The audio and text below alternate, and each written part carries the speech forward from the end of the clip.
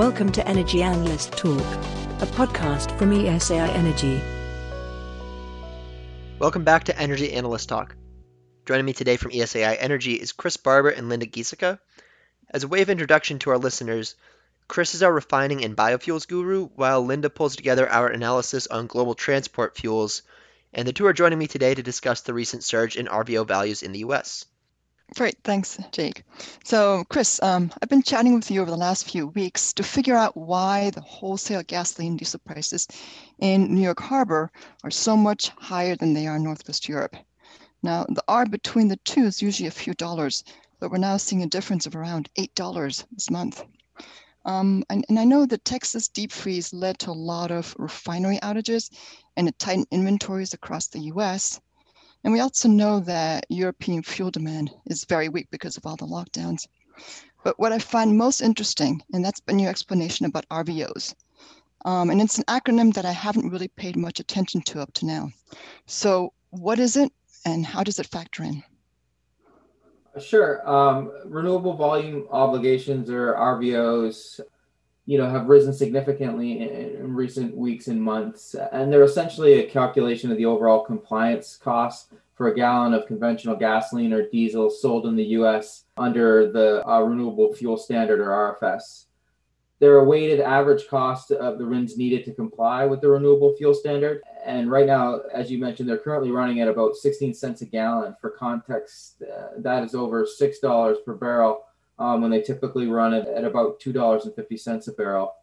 And right now, there are three underlying causes for the recent run-up in prices. First is speculation in the market that a Biden administration will set more aggressive blending requirements. Second, increased RINs demand after the court ruling limiting the use of small refinery exemptions. And third, and a more recent development, but likely the largest factor in the recent run-up, is a significant increase in biodiesel feedstock prices. Okay, interesting. Especially that last point, biodiesel feedstocks, as it sounds more global in nature.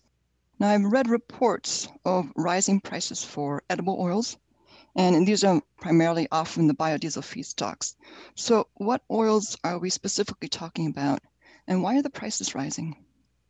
Oh, good question. The rise in biodiesel prices in recent months, driven primarily by the rising feedstock prices, and the biggest component feedstock for biodiesel is soybean oil. And there have been a number of fundamental issues that have been driving the soybean oil price higher. Weather and labor disputes, are projected to lower near-term supply, and demand has been rising. And overall, it has resulted in significantly higher soybean oil prices in recent months. Soybean oil prices, I think, have roughly doubled since the second quarter of 2020 and have reached their highest level since 2013 in recent months. Okay, but how do these rising soybean prices translate into higher RVO values? So due to the structure of RFS, biomass-based diesel, or D4 RINs pricing, has really become the central price in setting RVO costs. D6, or what we traditionally think of conventional ethanol RINs, represent by far the largest weighting in RVO calculations, but due to tighter D6 RIN markets, due to some of the factors we discussed earlier, the D6 RIN price has trended much closer to D4 RIN prices, or the biodiesel RIN price. And obviously with feedstocks costs really driving biodiesel prices higher in recent months, D4 RINs have increased significantly, pushing the RVOs higher. Calculated RVOs have averaged more than 15 cents per gallon in March, and this equates to roughly $6 per gallon of theoretical compliance costs for each barrel of gasoline or diesel sold by an obligated party like a refiner or importer. Interesting. Okay, so my head is swimming with acronyms: RFS, RINs, RVOs. And I know this environmental regulation is unique to the U.S., but who exactly pays these compliance costs, and what products are affected? The primary obligated parties are U.S. refiners, but also importers. And the products that are affected are primarily transport fuels, gasoline, and ULSD. Jet fuel and heating oil are exempt from RFS compliance. Okay. So it does sound as if this is the main reason behind this wide arb that we're seeing between New York Harbor and Northwest Europe for both gasoline and ULSD prices. So to paraphrase, when Europe exports gasoline to New York Harbor, The ARB typically covers transport costs, but with this surge in RVO values on this side of the Atlantic, it's raised the costs, and that's contributed to this higher gasoline crack in New York Harbor. So my last question is, how long could we see these RVO values remain this high? And is this largely temporary, or is there any evidence of a structural change that could cause these values to remain higher than usual?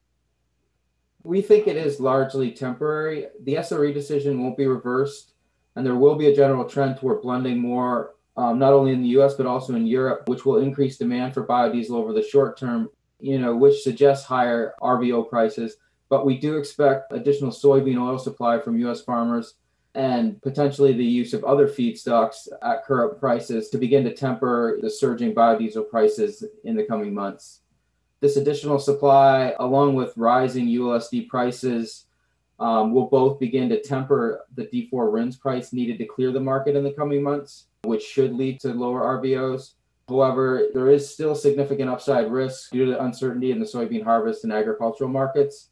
And in addition, the market is still waiting for the EPA to release compliance targets for 2021, a process that should have been finalized by November of last year. Okay, interesting. Okay. I know that you cover biofuels and RFS in more detail in our monthly Green Energy Trends publication, and that this is just a summary.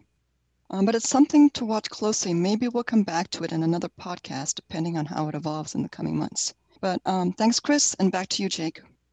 Thank you, Linda, and also thank you, Chris, for providing this summary.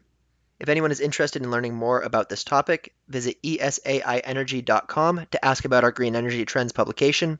And in the meantime, thanks again for tuning in to Energy Analyst Talk.